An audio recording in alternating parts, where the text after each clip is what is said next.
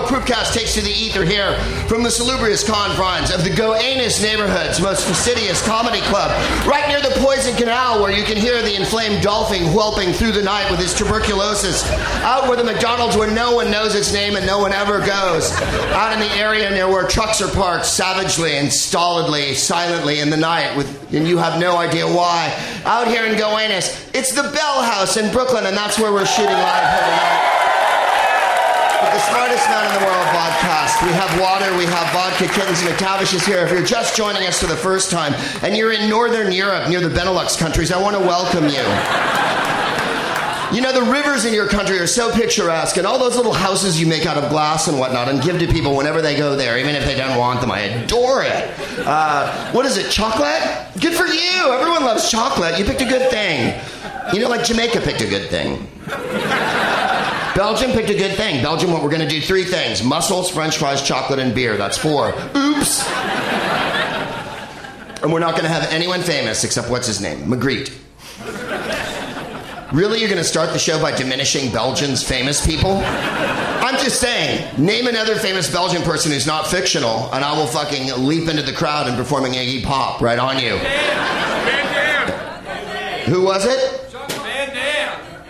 Jean-Claude Van Damme, fuck. I can't. It's too early in the show. I'll get injured. I know what'll happen. My man bag will take someone's eye out, and the next thing you know, seriously, someone from this neighborhood will own the Bell House, and it won't be a club anymore. Because when the lawsuit happens and they buy the place, they're just going to turn it into a storage tank for all their fucking DVDs. But thank you for that. Yeah, Jean-Claude Van Damme. Okay, he's famous and he's Belgian, and he's doing the splits, and he's awesome. I think my favorite one of all of his movies is, if we can just dive right in to why this show remains in the middle of the pack. When discussing the oeuvre of Jean-Claude Van Damme, let's take some things into consideration. First of all, in no way is it random Jean-Claude Van Damme's thrust as a filmmaker. I think from the very outset he had an agenda, and that agenda was not just to thrill you, but to fucking dazzle you with a backward fucking spinning bicycle kick. If he could scissor kick someone backward in a parking lot, in a little movie called Street Fighter, which I believe is my favorite one, what happens, the plot is like this. Jean-Claude Van Damme's in this movie, and you're high. And then he kicks a lot of guys in the head and shit, and then the rich person at one point lights a cigarette and goes, and then the movie's over, and then the credits roll. It's really good. And it's a lot like almost all of his other movies. The other one that I really like is called Final Moments, or Tiny Seconds, or Infinitesimal Countdowns, or Almost to the End. I can't remember the name of it, but Powers Booth is in it. And yeah, fucking, let's just take a minute. And he's not dead, but I want to spill some anyway. That's how awesome Powers Booth is. If anyone ever saw the show Deadwood, you'll remember Power Booth, the owner of the rival saloon to the Gem. What was his? God damn it! I've dropped the name. Yeah.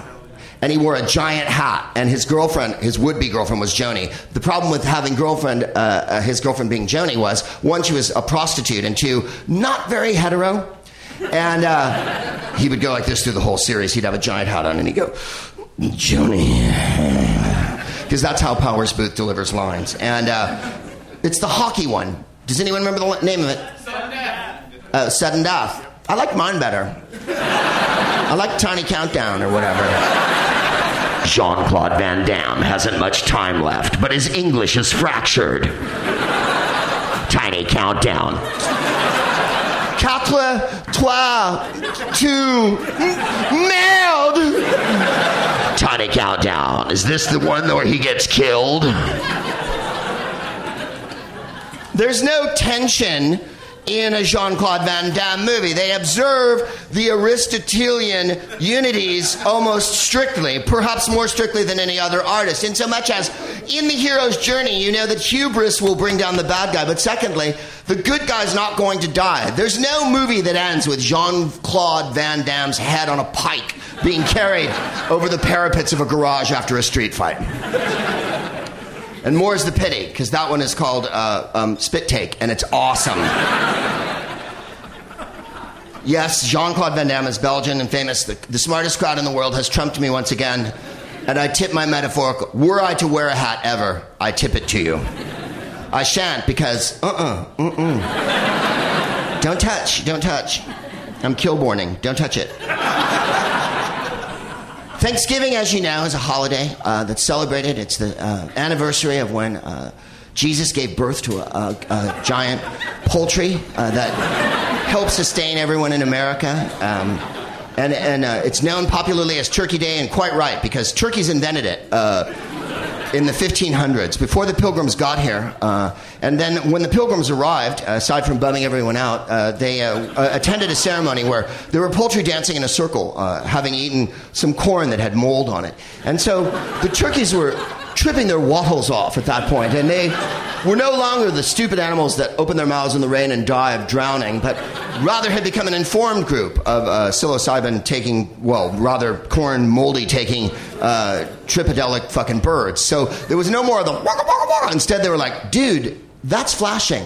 And then the other guy would go, I don't think it's flashing so much as your head keeps moving back and forth. And then the other turkey would go like, is that a guy with a buckle?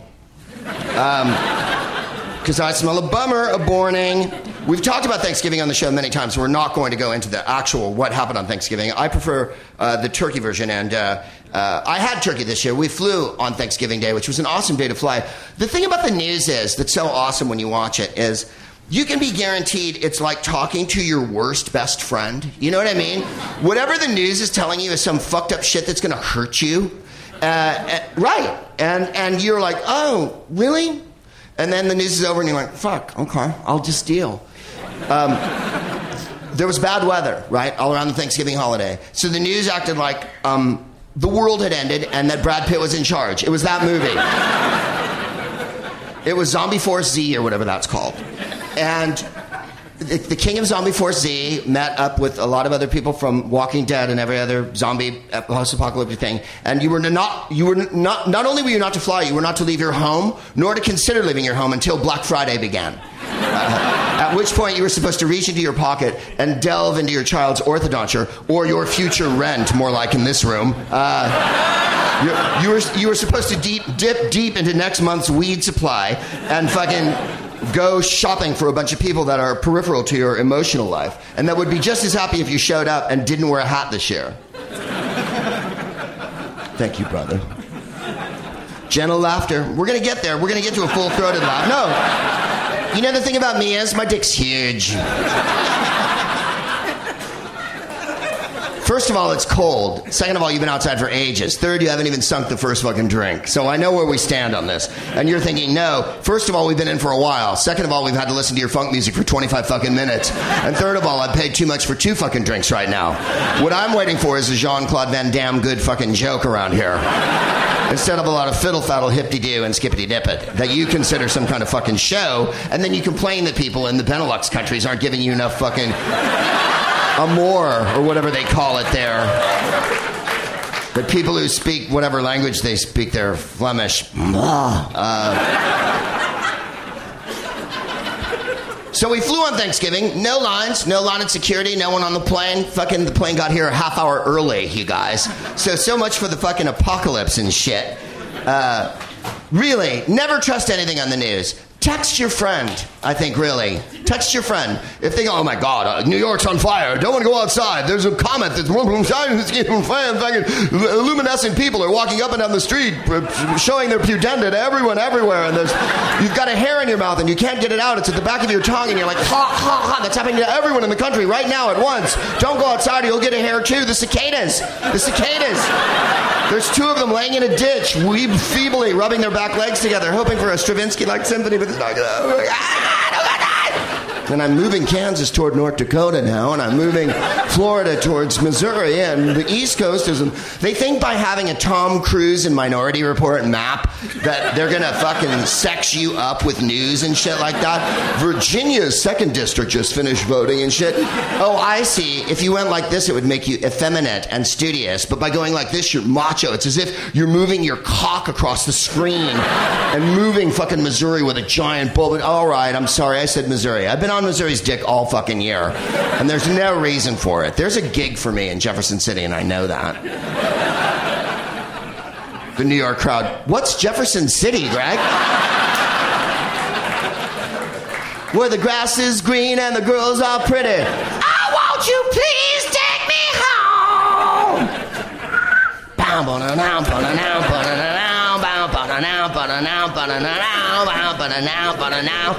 Take me to the steak and shake. Wow, take me down. So don't believe it. We ended last week's show. Let's start with that Enum's corrections. First of all, let's get into the gifts here tonight. People have been so unbelievably generous. This is my 3rd or 4th time in Brooklyn. If I could count or had any short-term memory, I'd remember.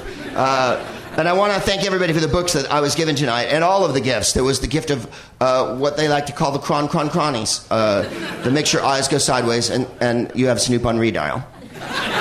Thank you for that. I've also received Dan Epstein's awesome book about the 70s. Baseball movement called Big Hair and Plastic Grass. This is my wheelhouse. I was 10 to 20 during this era. Everyone in the crowd, wow, we didn't realize we were coming to see fucking Cosby tonight. And you know, the thing is, you sit on the couch and watch some baseball. So my son came up to me. Cosby's a fucking genius. Someone say stop. Stop. Stop. One could have argued that the outfield of Oliver, Richie Zisk, and Dave Parker was also the key to the Pirates' success story. Oliver posted one of the lowest batting averages of career. Elsewhere in the division, wait, where's the drugs? Oh, they're there. Someone just yelled. This has the Doc Ellis no-hitter on acid in it. This has the beginning of the coke burgeoning era of baseball. In the 70s, mostly house drunks and potheads.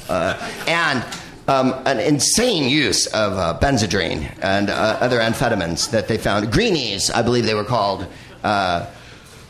It's a very good book, and there was lots of plastic grass then. And the Giants wore a uniform that had was completely orange with a cursive black on it. And Willie McCovey, who was in his late 30s, early 40s when he returned to the Giants, was a little bit heftier than he had been. And nothing says yes to a man in his middle ages physique than orange polyester with no belt or buckles on it whatsoever. Simply the clinginess that polyester, and let's be honest, the attendant sweaty smell that polyester brings to every man in the world. It really isn't the most positive. And there were some fat players. Wilbur Wood played in the 70s for the White Sox and was ginormous, like David Wells, like Boomer ginormous.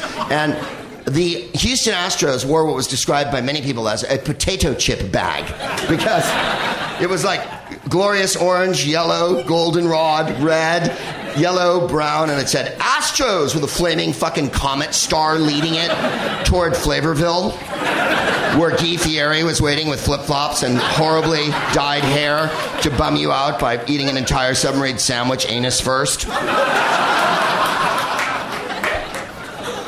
Thank you for that book. Vita Blue, Catfish Hunter. Catfish Hunter.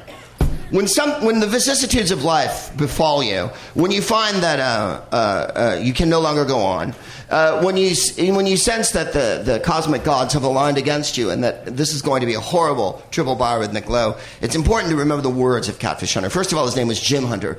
Charlie Finley, who owned the Oakland Athletics, gave everyone a nickname on the team.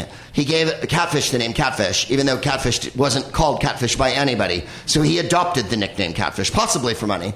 Vita, he wanted to call True Blue. Yeah. Vita Blue's name was Vita Blue, and he wanted to call him True Blue. And Vita Blue went, no, fuck you, Blue. Vita is a cool enough name. Yeah. I don't think you know anyone named Vita. No one knows anyone named Vita. No white guy's named Life. Hey, what's up, Life? Cool. What do you mean? Everything, man. As long as I'm breathing, ain't nobody blue. In any case, Catfish Hunter once said after a game when he got shelled, the reporter said, "What did you think about your performance today?" And he said, "The sun doesn't shine on the same dog's ass every day." It's imperative to remember wisdom like that. This is a book by Mark Kirkman called Ready for a Brand New Beat, How Dancing in the Street Became the Anthem for a Changing America. Someone say stop. Stop. In hindsight, it was probably the Democratic Party that made the mistake.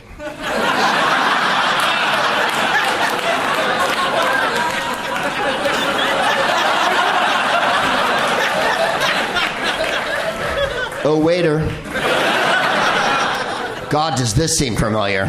What year did Dancing in the Street come out? I'm going to say 66, but it might have been 65. What is it? 64, it says here. 64. Marvin Gaye, Mickey Hutt Stevenson, and Motown songwriter Ivy J. Hunter wrote Dancing in the Street. My sister had the single, and I remember playing it on 45 with the Motown label, spinning around. And wow, yeah. 64 was the last great Democratic landslide when Lyndon Baines Johnson smoked Barry Goldwater. Barry Goldwater ran an ad that had a little girl looking at a flower and playing in the bushes, and then a giant nuclear bomb went off and there was a mushroom cloud behind her, and they went, "Goldwater, go for it if you want." And yeah. So Johnson won like every fucking state except Arizona, where Barry Goldwater's from. In hindsight, as this book would have said, Barry Goldwater looks like a liberal now compared to the fucking Republican Party of the year 2013, where we have Ted Cruz and other people who we'll get to in the boring preaching part. The Democratic Party that made the mistake, the South was already lost, and there were other supporters now at risk, because by 68 came the George Wallace ran, and then it was full on. Then everything split. Then 72 was the white backlash. Then 76 was Carter, and now here we are. You've skipped a bunch of years. What happened in the intervening time? You fucking know. In the South and the North, the black man is losing confidence in the intentions of the federal government. Nothing's changed there.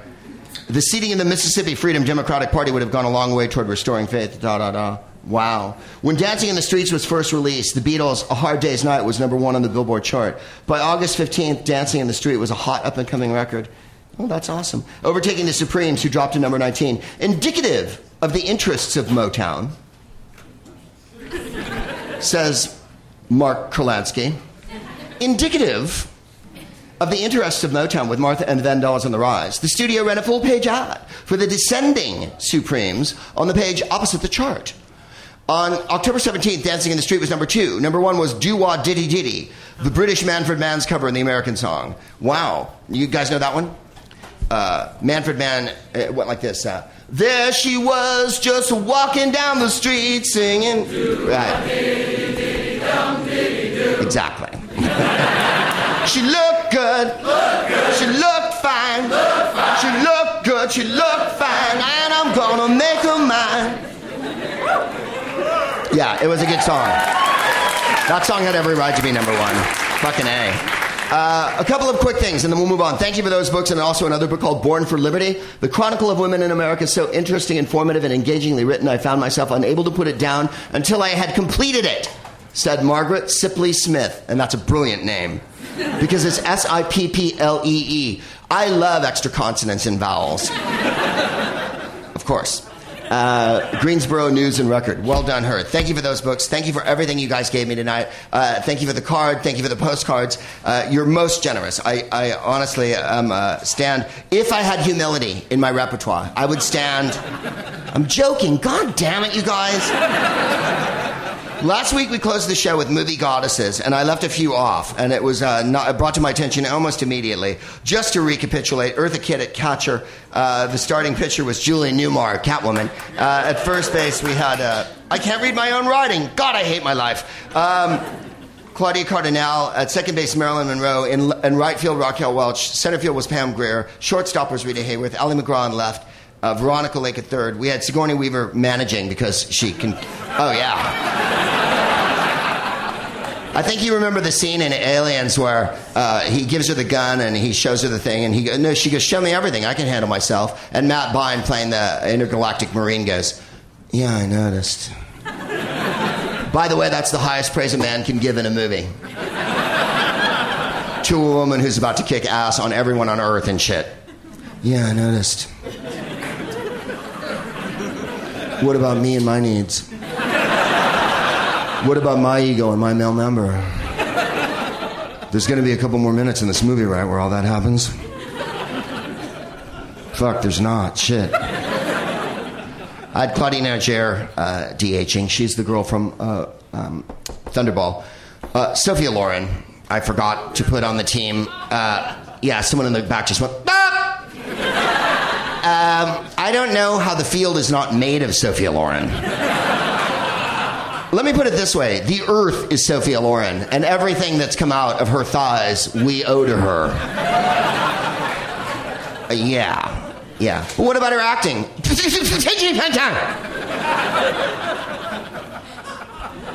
She has an Oscar. She's okay. She's a good actor. Absolutely stunning. Bridget Bardot was pictured, by the way, in case you were wondering. Right? Yeah, no, we had Bridget Bardot because she brings... I wanted to add a couple others. Catherine Deneuve and Jacqueline Bisset. I'm sure you guys have zillions of others that I've forgotten about. You know who I forgot? Tamara Dobson I want as designated runner. Tamara Dobson played Cleopatra Jones in the movie Cleopatra Jones. And by the way, thank you for the movies you gave me tonight, person who gave me the movies. Does anyone remember Cleopatra Jones? She calls into her lieutenant. She's a tall black detective with a fur coat on and a miniskirt and kicking boots. And she goes, oh, I just got beat up or whatever. And he goes, how's your body? And she goes, it's all right. And he goes, it's fantastic!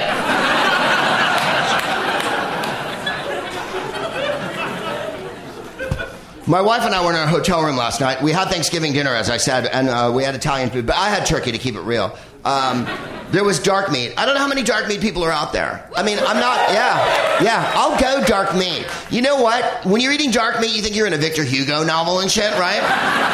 You get that whole game rat feel thing going on, you know, like I shouldn't be eating this, it's forbidden Turk. Like a white person in a Norman Rockwell painting would eat the white meat and go, Mom, I'll have the breast. Golly, we're going to go play some touch football later until the priest comes by. With the dark meat, you're like, there's a killer on the road. There's a killer on the road. Right? All of a sudden, Thanksgiving's different and shit. The door to the basement, it's never been opened before. I smell apples! No. The last time there were apples in the basement was Granny put them up in 1974. Granny's been dead these last 18 years. Jean-Claude Van Damme is Granny in Grand-Mère le Giving du Songs. Shut your fat one!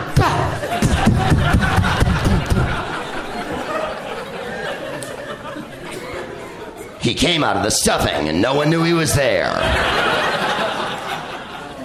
We came home last night and we were having a little bottle of wine, as you do, in the room, and my wife turned on the TV and it was on PBS. Now, normally I wouldn't watch PBS because I didn't go to Montessori school, so I'm not down. But, can we form a human chain to the bar to get... May I have a vodka-flavored vodka drink if there's any?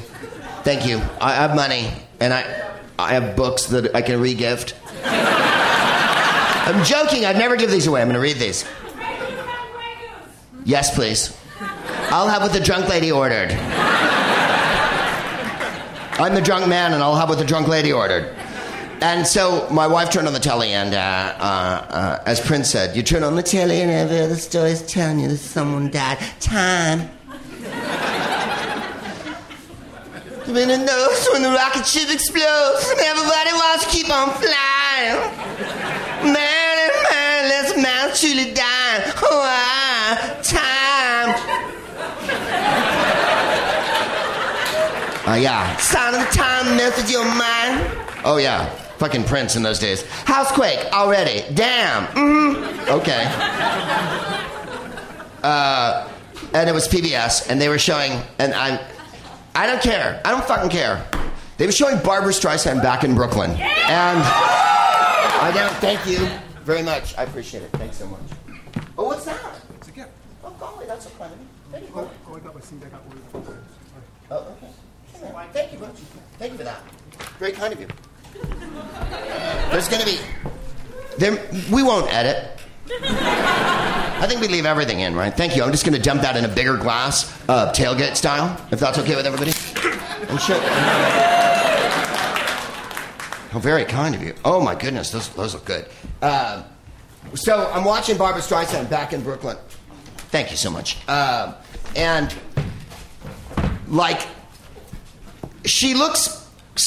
the lighting and the makeup and the hair and the costuming had all conspired to make her look as if her face was a featureless plane where only smoothness could be detected. And at no point would, say, a nose or a chin or a chest interrupt the flow of creamy goodness. Love, soft as an easy chair. Love, ageless and evergreen. That's what was going on. She no longer had the Ron Perlman Beauty and the Beast thing going. She looked fabulous, but there was so much highlighting and lighting and shit that it was beyond awesome.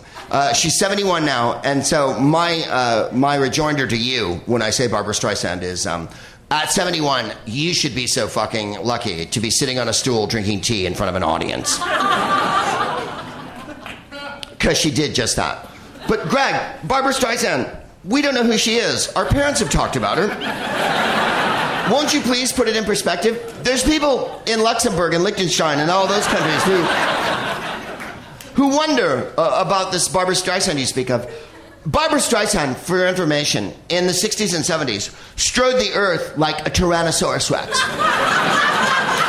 In the early 80s, she donned a pair of hot shorts and a perm and got it going with Ryan O'Neal in a movie called The Main Event, where there was exercising that included her bending over and showing her butt to the camera at the top of the movie.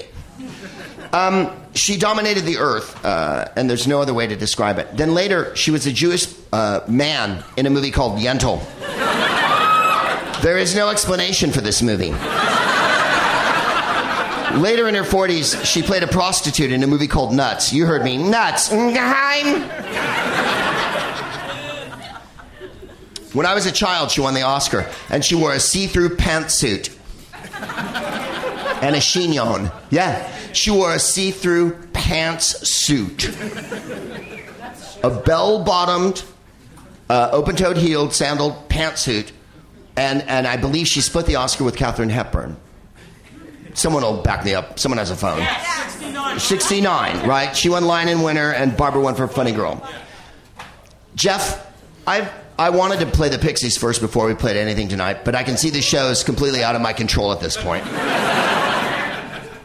And that while the audience is wondering when the entertainment's going to kick in, I'm going to ask you to look up on the iPod the one Barbra Streisand song that I have. I'm not gay, ladies and gentlemen. However, tonight, I surrender to you in your indictment of me because I make zero case for being hetero by having this song on my iPod. I don't have shitloads of Barbara on. I don't have Color Me Barbara. I don't have My Name is Barbara. I don't have any of the later shit. I don't have any of the duets. I don't have It's Raining, It's Falling with Donna Summer, even though that's a fucking awesome one. It's raining, it's falling. My love, what is it? Well, it's raining, it's pouring. My love life is boring me to tears. That one was good. When you put Donna Summer and Barbra Streisand together, you're building a pyramid in Central America made of gay people.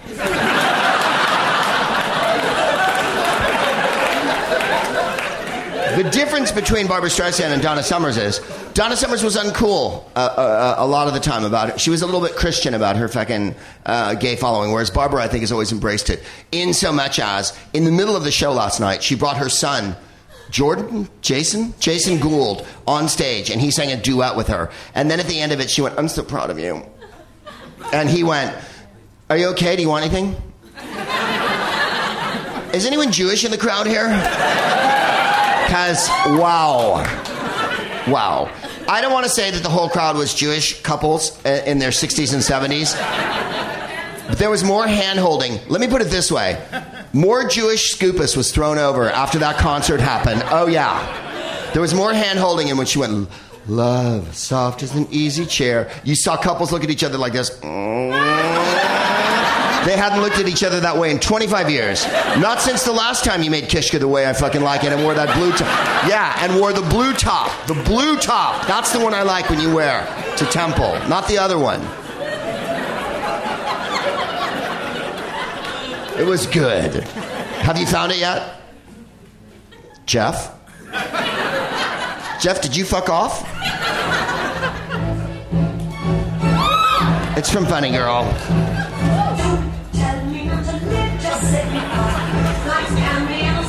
That's good.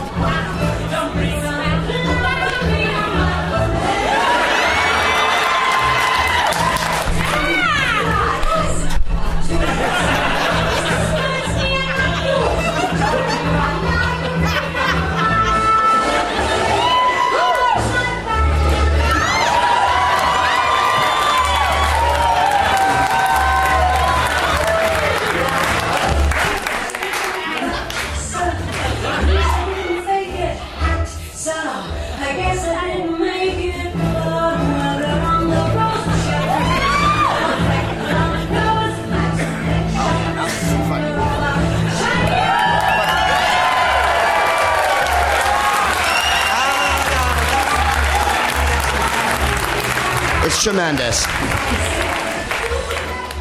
Jules Stein, the immortal Jules Stein. It's an amazing musical. She deserved the Oscar for it. When you watch the movie now, there's parts that drag, but Omar Sharif is in it, and he plays a Jew. Now, again, if there's any Jews in the crowd here tonight, Omar Sharif is from Egypt. He is not Jewish. Not that there aren't Jews from Egypt. He's not one of them. He's like a prince or something. He's from some royal family, and Omar Sharif speaks like this. Oh, Fanny. Fanny. And if you're listening in England right now, this is the funniest dialogue you've ever heard. Because Fanny might as well be pussy. Oh, pussy. Fanny, you are so funny. Ha, ha, ha, ha. And she's like this. The thing, good. Barbra Streisand crossed her eyes more than any actress who won an Oscar that year. Well, if you want me to, I will. Fantastic. Anyway, the concert was great, and I wouldn't buy it. I mean, it was $150. I mean, you get a cookbook or whatever. I don't know what you get. We watched it for like 7 hours. There was people pitching it. And fantastically, rather than have Barbara on, they had a guy who looked like Michael Feinstein who knew Barbara. Because it was PBS. Yeah, he had tinted shades. He looked kind of like me. And he looked like if Michael Musto and I had baked an Italian child. And he was like, I'm going to go home and tell Barbara, this has been such a great show. No, you're not going to go home and tell Barbara and shit. It was awesome. So in the last show, we were in Boston, which, as you know... What happened? We were in Boston, and Boston is the city that's near you that has this sort of one-way inferiority complex going on with you that no one in New York has ever done anything except go, oh, Boston, right. And everyone in Boston's like, ah! New York's so big! They let Negroes sit with them! I had a great time there, having just shat on them. But I suggested during that podcast, if you were listening at all, now that I've danced around the stage like a gay dancer, that the Aerosmith might be one of the great American rock bands of all time, if not the greatest. And I know they're from Boston, but I say that for a lot of reasons. Now, we talked about Lou Reed several weeks ago. Lou Reed is in another category altogether. That's speaking to a particular audience and a very informed crowd. As he said, maybe people who don't read so much shouldn't listen to me. But the point is this. I got a letter, of course, on my email. And if you wish to email, it's fanmail4greg@gmail.com. If you wish to ask a question, it's smartest@aspecialthing.com, and good fucking luck on that one. This is from Manolo. Manolo writes, how can Aerosmith be the great... He doesn't even write that part. I'll just read it the way he wrote it. What do you call when there's 3 dots in a row? An ellipse? What was it? Ellipsis. An ellipsis. An ellipse. Ellipsis. When they're not even the great Boston rock band. The Pixies, Greg. The fucking Pixies. Thank you for creating blah, blah, blah, blah, blah, and portraying a polyamorous unicorn. Best wishes, St. Squires, Cy Squires Caston. Oh, that's from Cy Squires Caston. Sorry. In Cambridge, Mass. Do you have the Pixies, Jeff? I realize I made you jump into the Barbra Streisand thing. But we're hoping for the Pixies. Now, I know they're not a New York group, but I want you to give this a chance. Open your hearts. Not that there's this weird... That was good.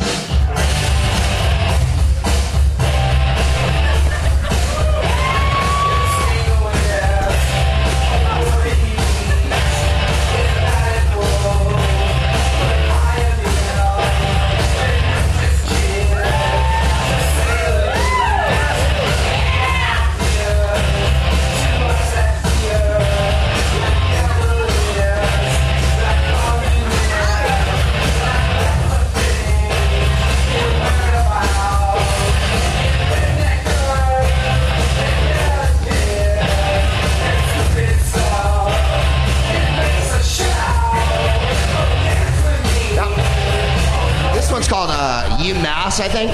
Which album is this on? Trompe l'oeil? It's Edge of a Cake. No, play that.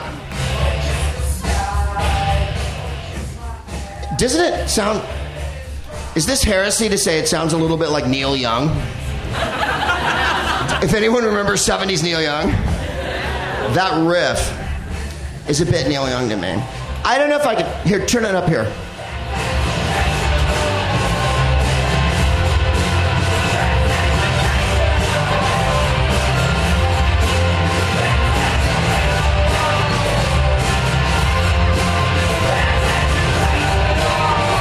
Pretty good. I don't know if they're the greatest American band. They're pretty fucking good. I mean, Aerosmith cleaned up. And the Pixies sort of cleaned up. They did. They're awesome. I saw them a couple years ago, and they were one of the loudest groups I've ever fucking seen in my life. My ears hurt for 4 days. I had, what does Poe call it? Tintinnabulation, right? 3 days later, you're talking to someone, and all you can hear is... And I could hear every word that Black Francis said. Every word. Over the cacophony of fucking the Pixies. So, all right, I'm going to give them a vote. Greatest ever? I mean, the only reason I give Aerosmith the nod is because Aerosmith's lasted 455 years. I mean, when you start in the Cretaceous period, when the Earth was fucking covered, yeah. If you started gigging when there was a thing called Gondwanaland, and... all the continents were together in one piece, then maybe you deserve a little more credit than the fucking Pixies. In any case, here's where we're going to be playing soon. There's T-shirts available. They're back again. I have 2 here tonight. I'm so very sorry that there's not more. I have a large ladies and an extra large ladies. They run a little small, but I'm so willing to... Here you go, my darling. Do you mind if I just chuck it out there? Thank you. I'll throw that one over there. Thank you. So sorry. I only had 2. Easy. Next show. They're available at gregproops.com and stuff. And now we're going to have kittens, and we're going to have the hoodies, and we're going to have everything will be back. We're going to be in London on Monday, and then again on next Saturday at the 8th. At the Soho Theatre, and then we'll be in Dublin, at the Sugar Club on the 9th of December. Then the 10th of December we'll be at Cypress Avenue in Cork, which I've never played before, and it should be quite a thrill to meet the sound staff there. So what is your gerund here tonight, Craig? It's a podcast. And what would a podcast be then? Who does this go out for? Well, people all over the world. Well, I'm guessing that the Benelux countries are a bit hesitant on this one, guys. Then we'll be December 22nd if you're in Los Angeles, and thank you for the person who gave me the films. We're going to be showing What's Up, Doc at the Cinefamily for our Christmas movie. Wow, that just occurred to me. I talked about Barbra Streisand, and now I'm showing What's Up, Doc. And then I'm going to be hosting the Gay New Year's pageant with Andy Dick and Kathy Griffin. Anderson Cooper and I are pitching a tent in Zuccotti Park. I've really got to get more macho during the football season. The 22nd, we'll be showing What's Up, Doc with Ryan O'Neal. If you've never seen What's Up, Doc, it's so funny. It's a screwball comedy, but done in the 70s in the style of a 30s screwball comedy, a la Bringing Up Baby or Sullivan's Travels, or one of those fantastic, It Happened One Night, one of those marvelous movies from the 30s. Bogdanovich directed it, and it is quite funny. Kenneth Mars is in it. Here's a line from it. A guy walks into the room with guns, and they're gangsters clearly, and one guy goes, "Don't shoot, I'm half Italian." So, oh yeah.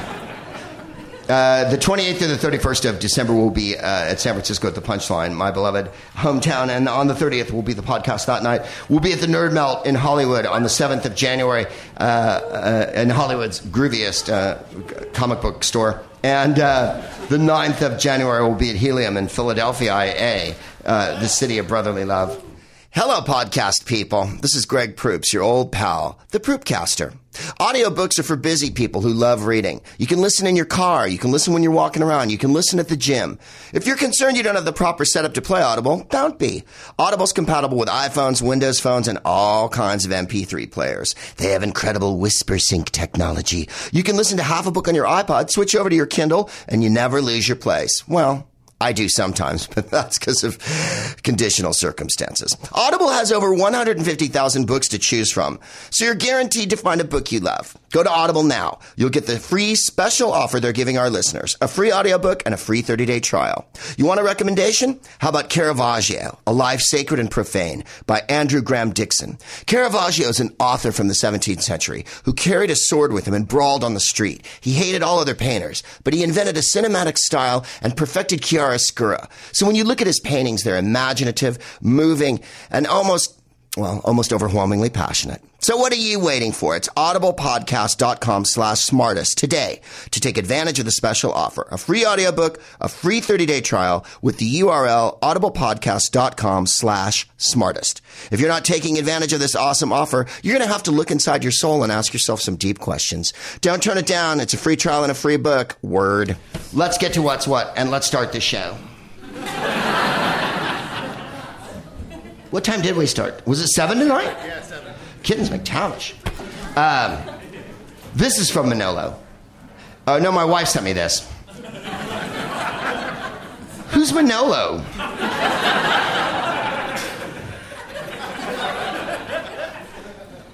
I don't know why you don't remember me. I made you that blue pantsuit, but you never wore it. It had the darts in the back and the spangles on the front and the diamante collar. Oh, yes. Jose Canseco pulled over with fainting goats in his car.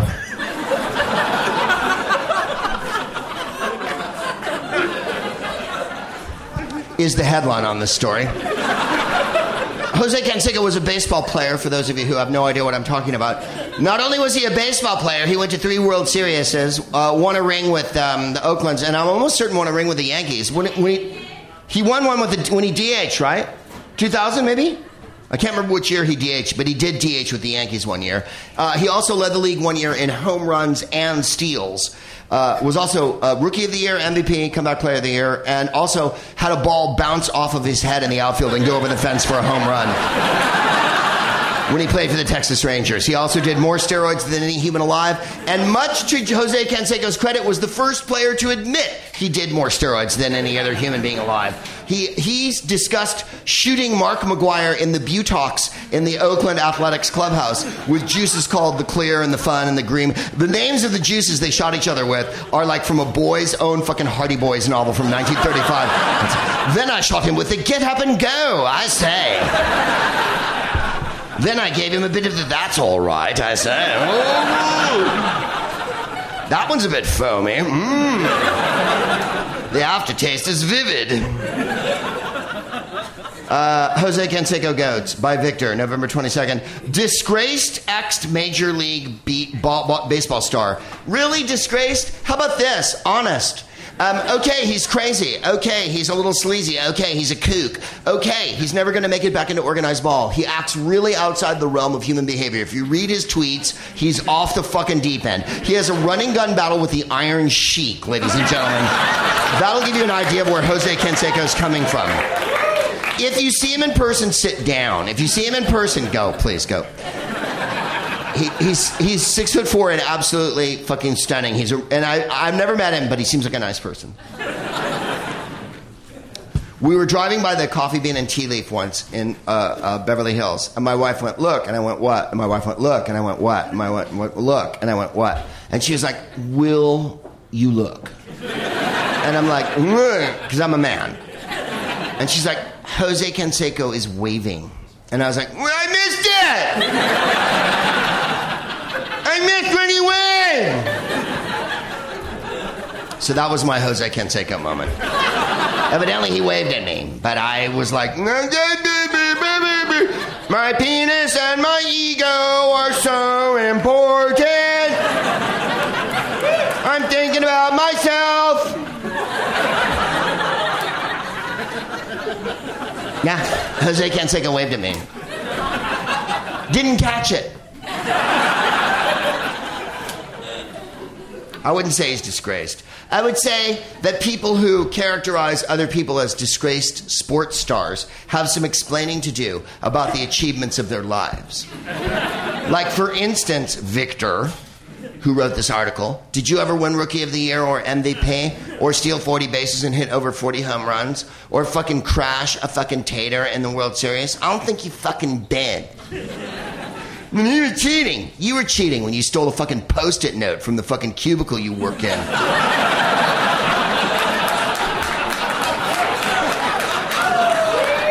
You bag of fuck. Marion Jones' uterus wouldn't give birth to you. Fucking A. Was pulled over by Nevada police who discovered a pair of fainting goats in the back of his car. All right. I really have no explanation for why. You've all heard of fainting goats? No, Greg, we haven't. Well, let me Jeff Corwin you to the message. Fainting goats are goats, but when fainting goats are under duress, like say something horrible, like say a fainting goat has to go to the DMV and stand in line or whatever. Or, right, a fainting goat has to take a blood test, whatever it is that makes fainting goats fucking freak. Like, I know what it would be for you. Like, if you're like, "Oh my God, I was waiting for this cab and this douchebag, yuppie fucking asshole took it from me and shit." And then you'd be like, "Ooh." That's when a fainting goat would go. Ergo their name. Canseco explained on Twitter, of course he did, darling. He wasn't exactly going to write a position paper. Although he's written 2 books, Juiced and what was the other one? Too Juiced or something? Oh yeah, I read his first book. It was good. Nothing compares with Dennis Rodman's first book, which is called Bad As I Wanna Be, which had capital letters. Sentences, whole sentences with capital letters. And then, what was it? One of the lines in it was, "I broke my dick." You guys, you can't break your dick. You can. It's fucking hard to. That's MVP effort. If that bug did not pay to get in, I want that bug ejected right now. Everyone pays.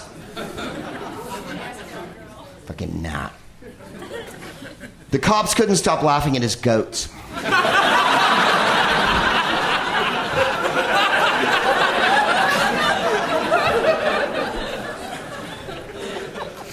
Say you're an officer of the peace. You pulled someone over. You recognize them even when you get their car pulled over. And you look in the back, and there's 2 goats on the floor going, "Mira, mira, mira. Don't tell me not to live, just sit and..." At least one of which seemed to be wearing a diaper. Okay.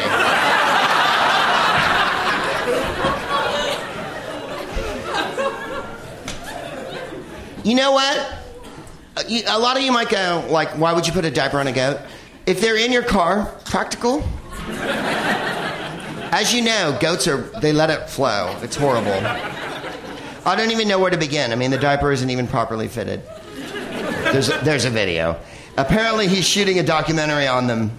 What? Remember before when I was defending him?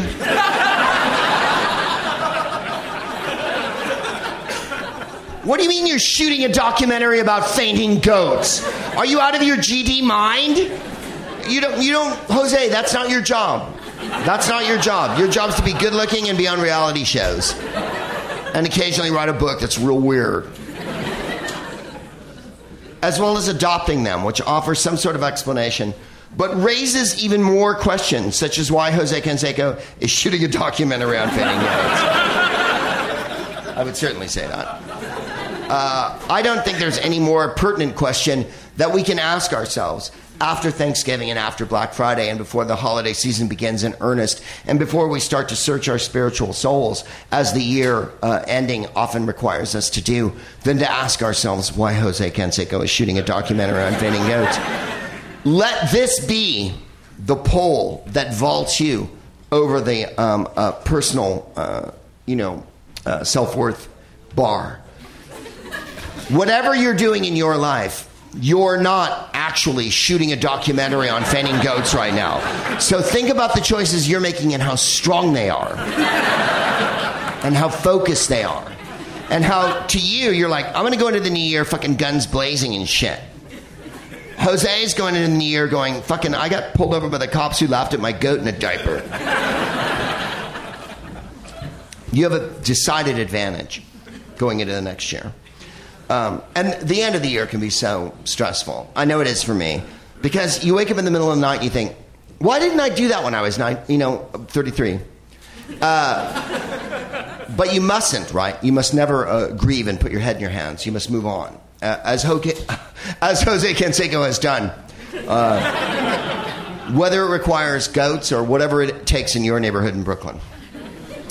Wanda Coleman is swirling in the stars tonight. Wanda Coleman was the poet laureate of Los Angeles. She passed after a long illness, 67 years old. She was raised in Watts, and she often wrote of issues of race, class, poverty, and disenfranchisement. Words seem inadequate in expressing the anger and outrage I feel at the persistent racism that permeates every aspect of Black American life, she once said. Since words are what I am best at, I concern myself with this as an urban actuality as best I can. Despite the driving theme of anger in her work, Coleman was a delightful presence, sharp, funny, and powerfully charismatic. She began writing as a young woman and was part of the Watts Writers' Workshop that began after the '65 riots. She was also involved with the Beyond Baroque in Venice, which is an amazing place you can see poetry in. Still, if you go to Los Angeles, California, we're not all shallow and show busy and medical marijuana all the time. We take time out for poetry. And when you go to LA, and I know this is true for those of you who go to LA, you'll be astounded by the amount of smart people that you'll actually meet when you're there. Yeah, someone in the crowd. No, we don't all have beards and hats like you guys. It's not cold. She won an Emmy for her work on Days of Our Lives and produced essays and short fiction, but she was primarily known as a poet, publishing a dozen poetry collections in her lifetime. Her first poetry collection, Mad Dog Black Lady, in '79, was published by Black Sparrow Press, the home of Bukowski. And I wanted to read you a little poem by Wanda Coleman. Because LA has so few cultural markers. And the difference is, last night we were walking around in the Village in New York, and there was a plaque for an artist. We went to a bar where Willie DeVille used to drink, and I asked the woman who worked in the bar, is there a picture of Willie? And she went, no, his ex-wife took it out and shit. You know, people still, yeah, right? It's New York, so people remember shit. In LA, buildings get knocked down and there's no plaques, no statues, no nothing. We don't have history in LA because it interferes. We have an Oscar program coming up, and there's going to be 10 movies that are equally great, that are worthy of your consideration as Best Picture. Think about it, Brooklyn. But occasionally, there are artists. There's loads of artists in LA, and here's one of them. In That Other Fantasy Where We Live Forever by Wanda Coleman, we were never caught.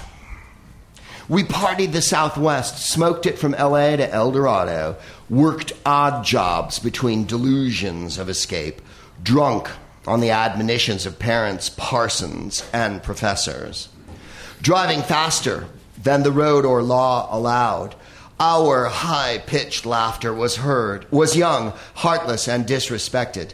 Authority, we could be heard for miles in the night.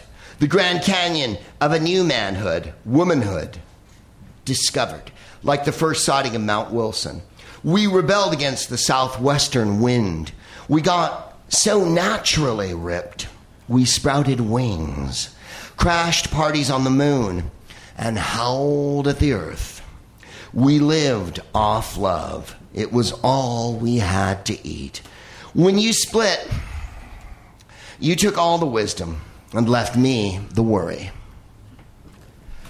That's Wanda Coleman's poem. And I thank you. Tony Misani passed away.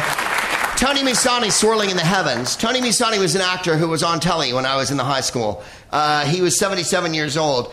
He made a career out of playing tough guys and bad and starred as a real-life Newark detective in the gritty 1970s ABC series Toma. Toma preceded Beretta. Toma was a detective who wore different costumes. I'm a nun. I'm a priest. I'm a homeless guy. I'm a chef. And he busted drug addicts on the street and shit like that.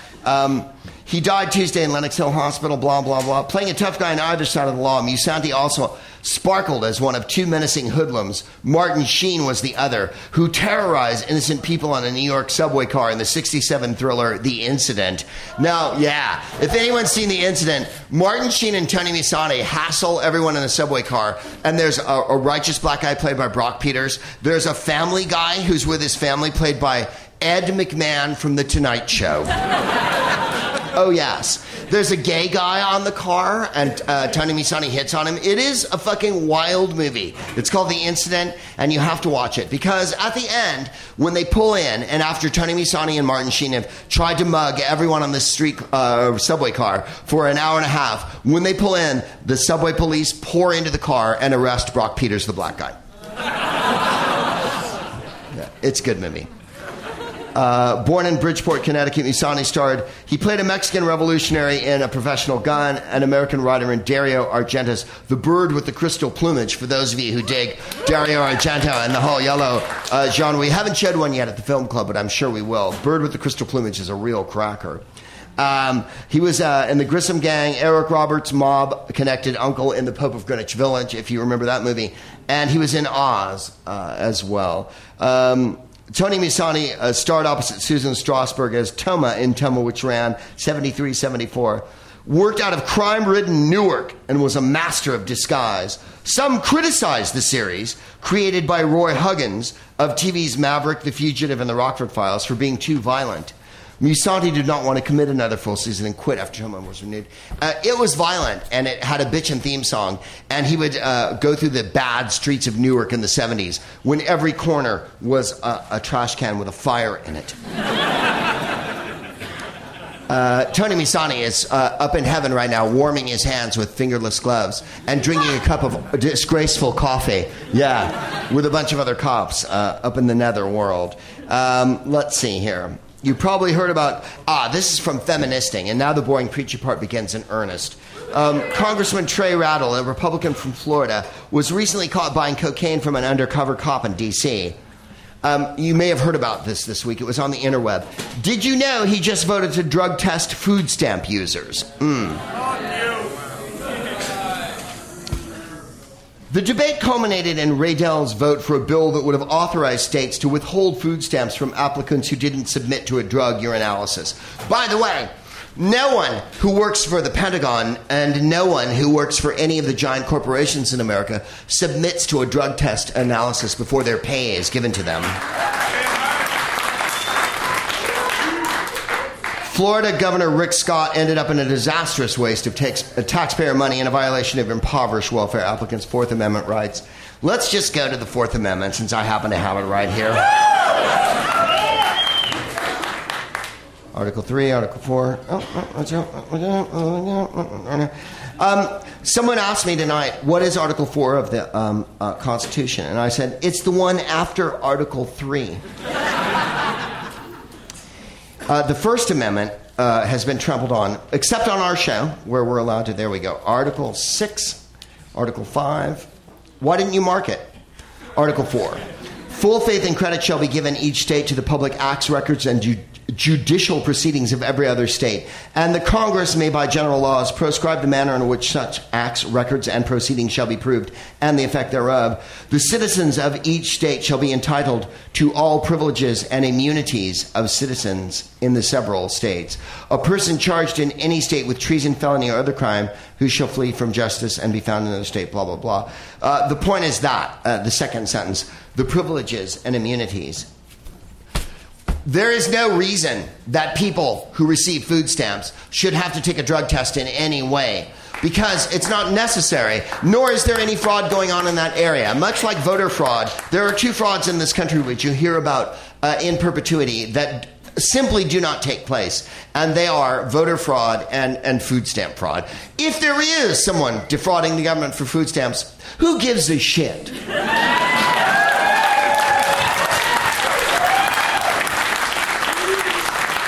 The giant corporations are spending billions of dollars on arms and weapons and keeping the oil drilling going in every country and spying on us everlastingly and many things like that that require massive funding. I don't care if a couple of poor people are trying to rip off the fucking government. I really fucking don't.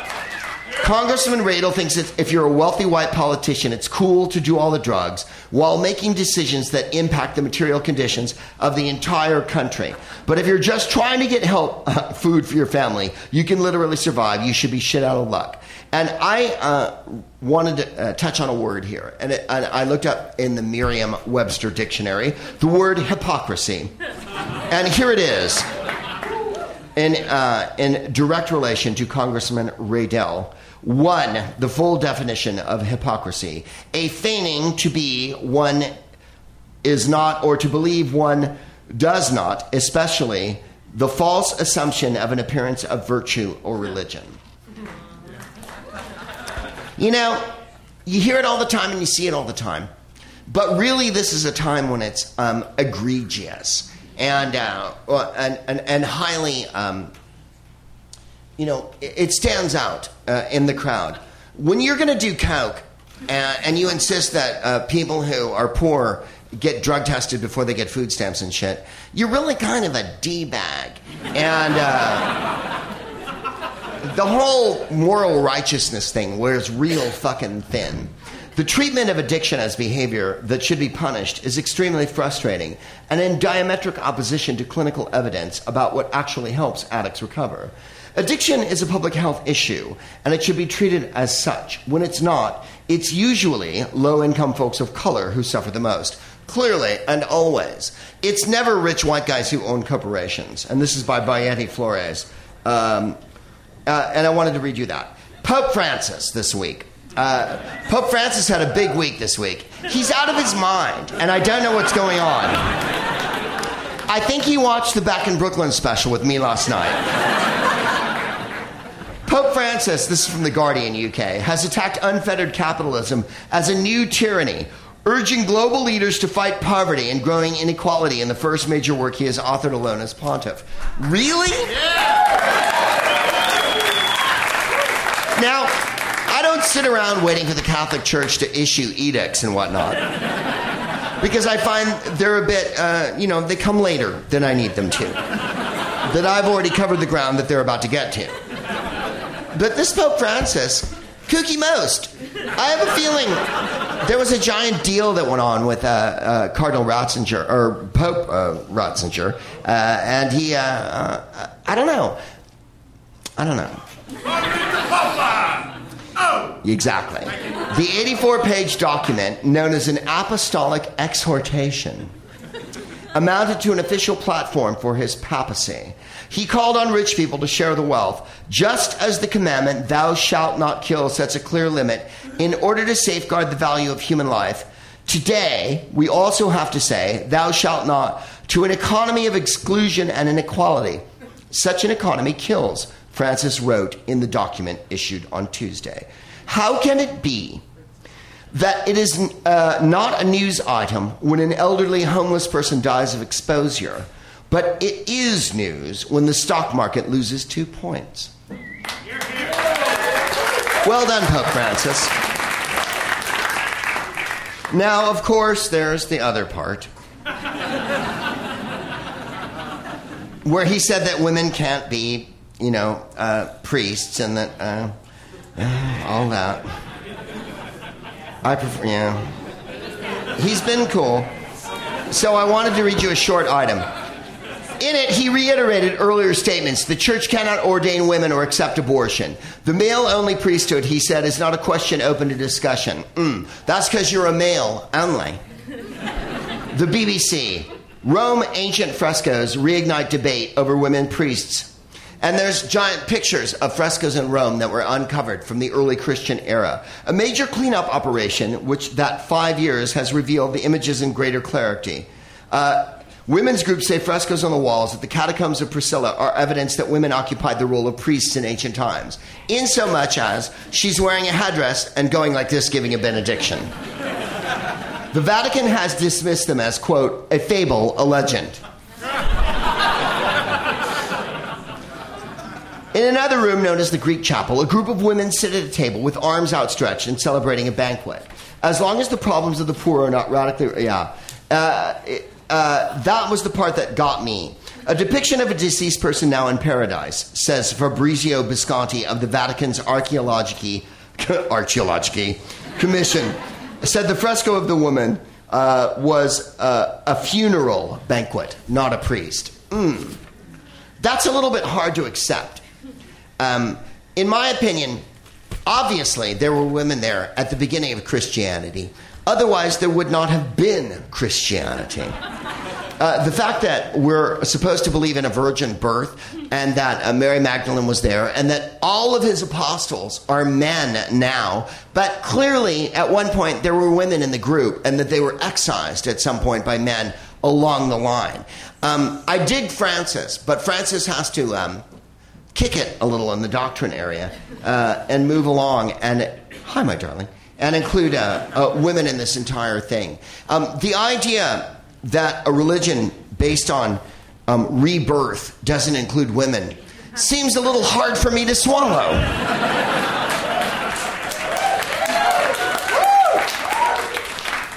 Now there's Walmart. Well, you've been reading about Walmart all week. Evidently, they held a food drive in Ohio at one of their stores for their own employees because the employees of Walmart fall just below the poverty line.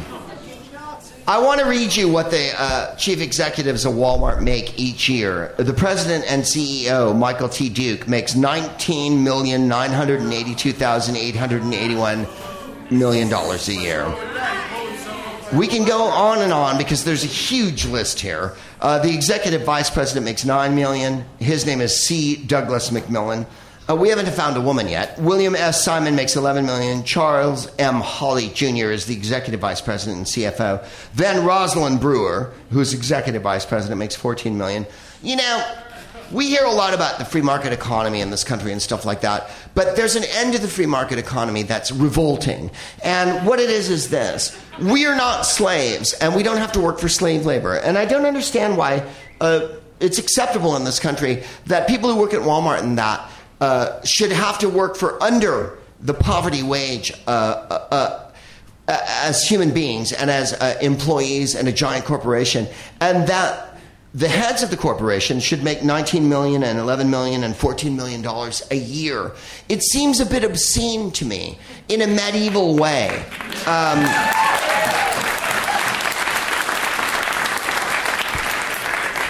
Because I'm certain that the president and CEO and executive vice president and all the people who work for Walmart consider themselves religious people, I would wonder if they would look into their hearts this holiday season and not have to have a canned food drive for the people who work in their stores. That seems...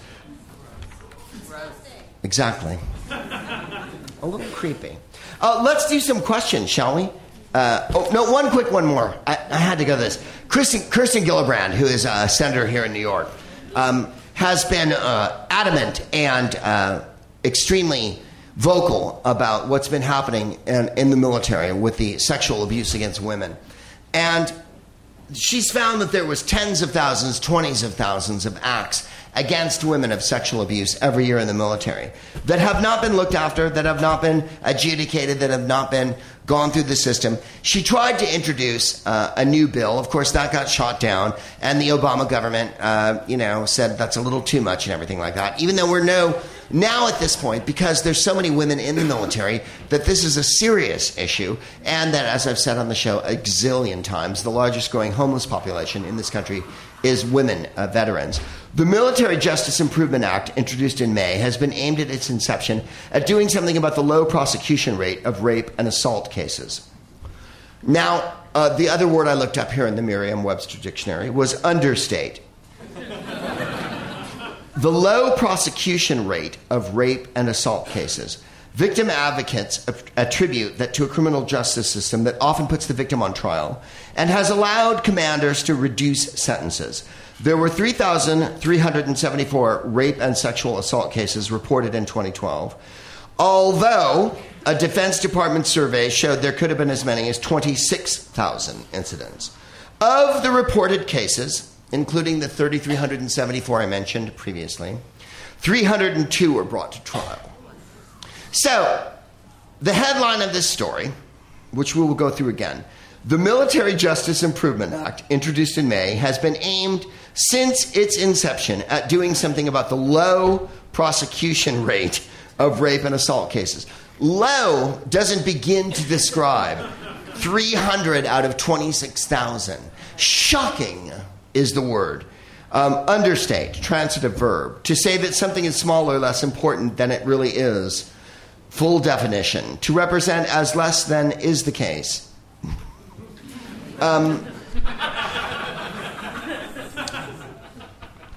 So Kirsten Gillibrand has introduced this bill, the Military Justice Improvement Act, and she's been receiving what can only be described as a ration of shit from all of the other senators, and from the Democratic senators as well. This is from Lindsey Graham, who's a Republican from South Carolina, and who you may be familiar with. Detractors like Lindsey Graham, another critic of Gillibrand's amendment, said her intensity is mixed with ambition. You can go too far in this business, Graham said. She's really passionate. But now it's almost like a political prize. It's becoming a resume-building exercise, is what I worry about. Really? You know what I worry about? The other 20... I can't do addition.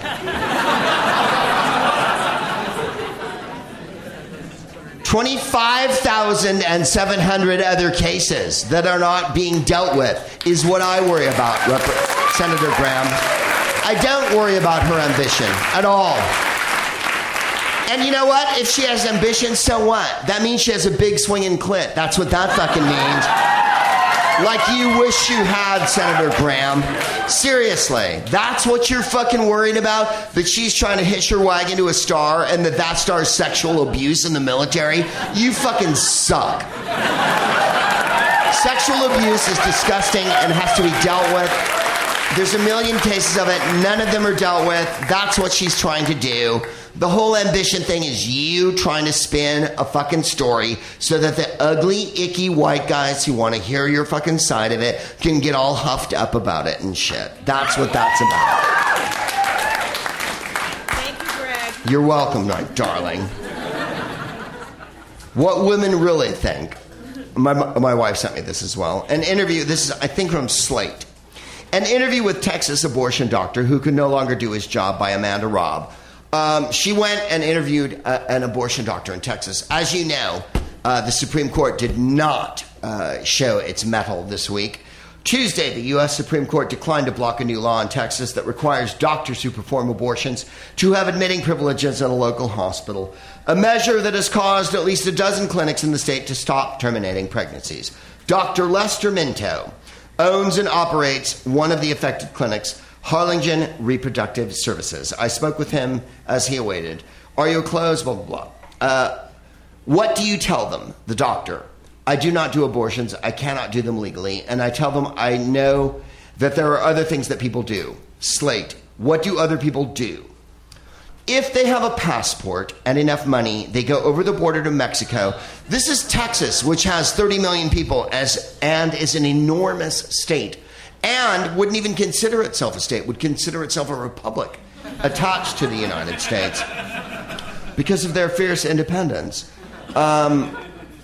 What do women do if they don't have a passport? They buy a drug at a flea market. This is bad and sad and wrong. They're going to be buying things on the street. You don't even know if you're going to get the real thing. But these goddamn politicians, women are forced to crawl around like goddamn criminals. So I am here to help them. Slate, how do you help them? I give them a sonogram to make sure they are pregnant. And if they are pregnant, to make sure it is a uterine pregnancy, that they have no ectopic issues or anything. Then I give them vitamins. If they decide to keep the pregnancy, you want it to be healthy. If they decide to do something, you don't want them to hemorrhage excessively. So women take a drug and blah, blah, blah. They stay close to home, and if it all works out, fine. But if it doesn't, if it works part way, they can come to me, and I can do miscarriage management. Slate, that's legal in Texas? Yes. Minto, this is Dr. Minto.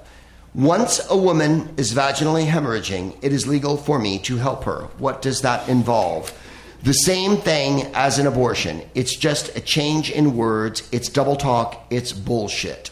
Slate, why don't you just get admitting privileges at a local hospital and comply with the new law? Dr. Minto, they won't have me. They are religiously affiliated. So, Jesus. That's what he says there. It's really beyond the comprehension of mortal mind and the comprehension of man that this can go on in 2013 in a giant state like Texas that has the economic power it does and that stands a presidential candidate every time we have a national election. I, for one, I'm tired of reading these articles over and over again, but I also feel like it's wildly important because this was never read on the national news when Texas passed that law. And you have to know that sisters in Texas have to travel a long way and have to do illegal things to even get what is called health care for women. It's not a matter of committing a crime against you or humanity. It's a matter of what women have to do. We should probably do a thing, right? Yeah. And the crowd was quiet, yeah. Let me read you one little thing. President Obama gave the nation's highest civilian honor, the Presidential Medal of Freedom, to 16 Americans in a ceremony at the White House on Wednesday. JFK started it. I just wanted to go through the recipients of the Presidential Medals of Freedom. Ernie Banks, Mr. Cub, yeah. I met Ernie Banks on a plane once, as discussed early on the podcast. I said to my wife, Ernie Banks is on this plane. My wife said to me, you leave Ernie Banks alone. I hung up on her. And I spoke to Ernie Banks. Ben Bradley, he was the editor of the Washington Post, and he broke the Watergate story. And he was the one who led the newspaper's coverage of Watergate, which forced President Richard Nixon from office. Ben Bradley got the Medal of Freedom. Bill Clinton, wow. Wow, Obama, and good for you. Clinton established the Clinton Foundation to improve global health, strengthen economies, promote health and wellness, and protect the environment. Daniel Inouye, who passed away. Daniel Inouye, oh yeah, he did. He was Hawaiian, and he fought in World War II and was grievously wounded. The 442nd Regimental Combat Team, he received the Medal of Honor. He was elected to the Hawaii Territorial House of Representatives before they were a state. And then he was a congressman and a senator. He also sat on the Watergate Committee. And fantastically held up his hand that didn't work anymore and went, I know a little something about sacrifice. Fucking A. Daniel Kahneman was a pioneer of psychology. He escaped the Nazis in World War II. He immigrated to Israel. Yeah, that's right. He applied cognitive psychology to economic analysis, and he won the Nobel Prize in 2002. Richard Lugar, okay. He was a Rhodes Scholar and mayor of Indianapolis. He serves as president of the Lugar Center. He was a senator for a good deal of time and ran for president. Loretta Lynn got the Medal of Freedom. Loretta Lynn was raised in a coal mine by oafs and went on to be one of the great songwriters in American history. Never mind all these things they give her in her thing there. If you've ever seen the movie Coal Miner's Daughter, and you know who Loretta Lynn is, Loretta Lynn is one of the great country singer-songwriters of all time. Sally Ride. Sally Ride was, the first lady astronaut in space.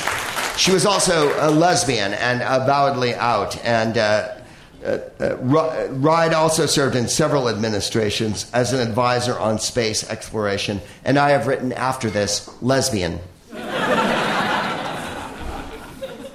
Gloria Steinem. I could do a whole show about Gloria Steinem, I really could. First of all, she's a stone fox. And second of all, she spoke longer and more vehemently for women's rights than almost anyone I can think of in the United States. Ms. Magazine and all that. She's an active voice, as they say here. And it's long overdue that Gloria Steinem received a Congressional Medal of Freedom. There's a lot of other people. We're not going to go through all of them here. Jose Canseco. Jose Canseco received the Greg Proops Doc Ellis Badge of Merit. That's when you went from first to third when you were on amphetamines. Let's take some questions and then we'll fuck off into this good night here. You'll have to pitch up over there in that area. And if people will, I'll be happy to. Hi, Greg. Hi, what's your name? My name is George. Hi, George. And I was here before when you were in Brooklyn and that Ill-Fated podcast. Thank you, brother. My question before, to you, was what you knew about Josephine Baker. Oh, yeah. And I was woefully inadequate in that regard, as I recall. Yeah, but you did mention in a previous podcast that she was the only female speaker during the March with Martin Luther King. In 1963, yes. And she wore a uniform and all her medals. Yeah. My question to you is, why don't we see more actors and actresses with more diversity in Hollywood like they used to be? Really? In a world where Seth Rogen is a star and shit, you're asking me that? Really? Reese Witherspoon is in movies and shit, and you're like, why isn't there more diversity and shit? Because Hollywood has no imagination and is scared to death to show diversity. 12 Years as a Slave and Django Unchained have them shaking in their fucking boots, ladies. Trust me on that. You have to seek your own entertainment and make your own entertainment at all times. Hollywood's not going to provide any kind of mainstream.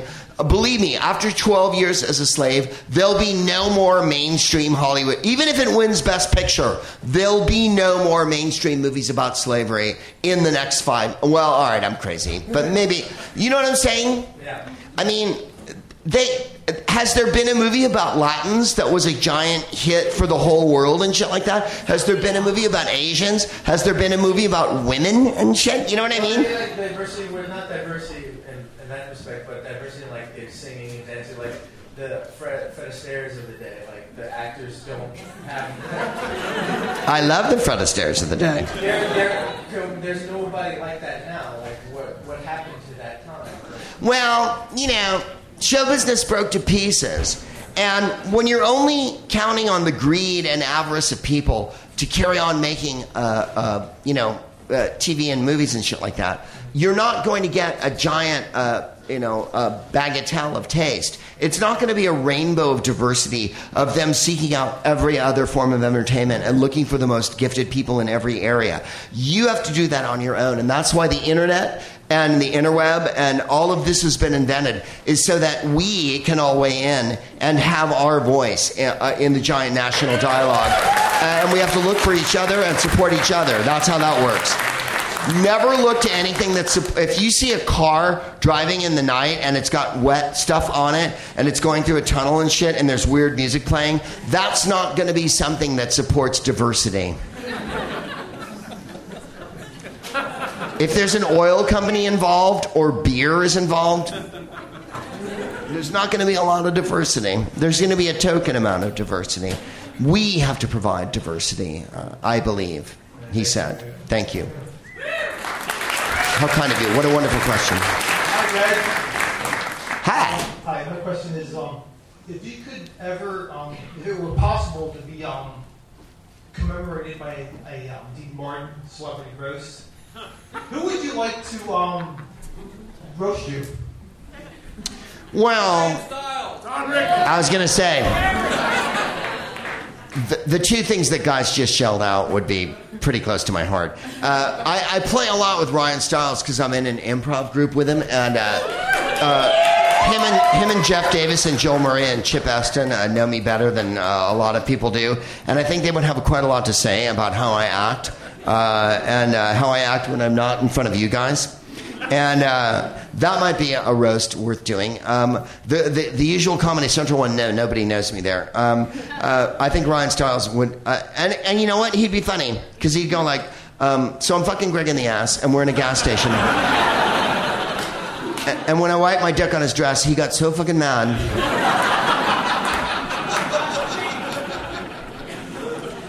That's who I would say, first of all. I think roasts are hilarious, but I don't know. Do people like them? Yeah. Oh, you do like them? Okay. Then yes is the answer to that. I think Drew would have some funny shit to say. I called him Pinky the Whale once on stage, and he was so fucking mad at me. And I felt so fucking awful. I actually felt awful, and I never do. I called Claudia Schiffer a Nazi heifer, and I didn't. That made me feel good.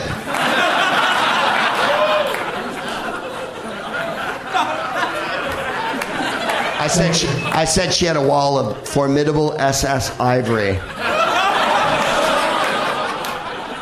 It's true. Yes, my precious. That's it?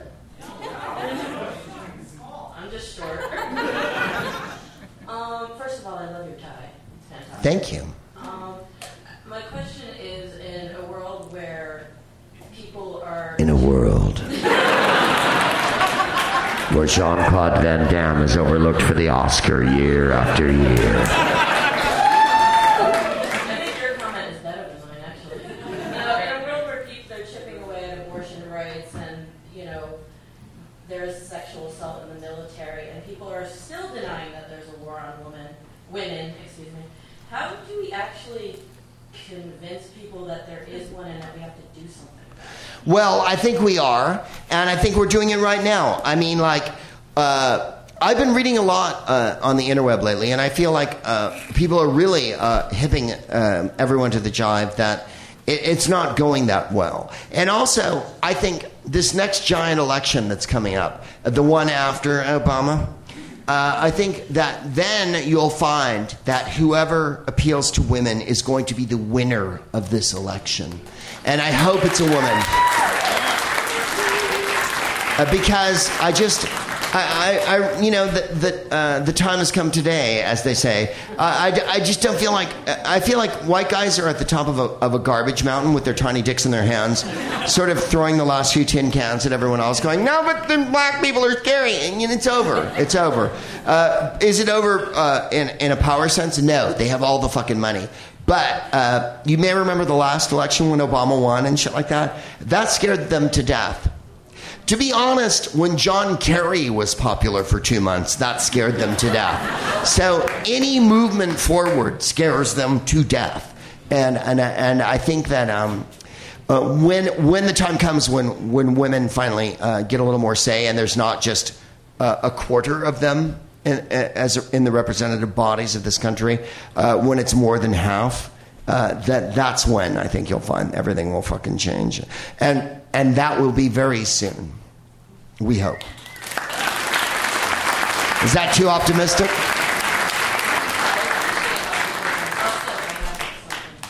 What happened, baby? I have something for you.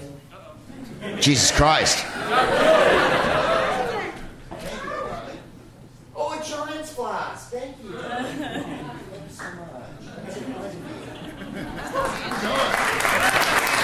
The San Francisco Giants. It says collectible. And so I shall. Is that a light bulb on it? Oh no, it's a funnel. Ladies and gentlemen, you know you've been given a profound gift when it comes with a funnel. Because funnels only serve one purpose: to make booze go from a giant flow to a smaller flow into the neck of a tiny bottle that you can carry with you at all times. Thank you, my precious love.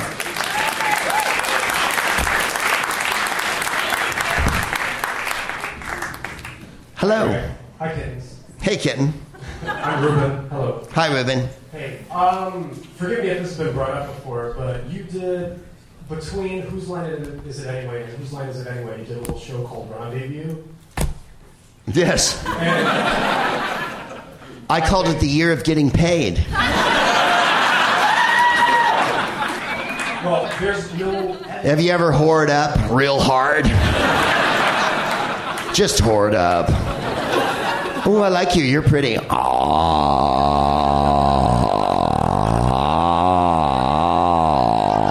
that feels good. So work that you're really proud of, then? It wasn't the worst job I ever had. I feel silly asking. There's like no evidence online of that. You know where we shot? Stage 29 at Paramount, and Astaire and Rogers had 29, 30, and 31 all attached so they could dance through all of them. They had them open up next to each other. So I was pretty fucking excited about that, quite frankly. To take it back to the day. Well, what if somebody wanted to watch it?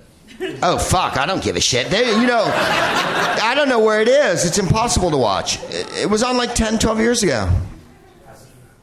What you mean, like, is it on DVD or something? More like Laserdisc and shit, dude. More like Beta. Kinescope. Someone has it on 8-track, they said.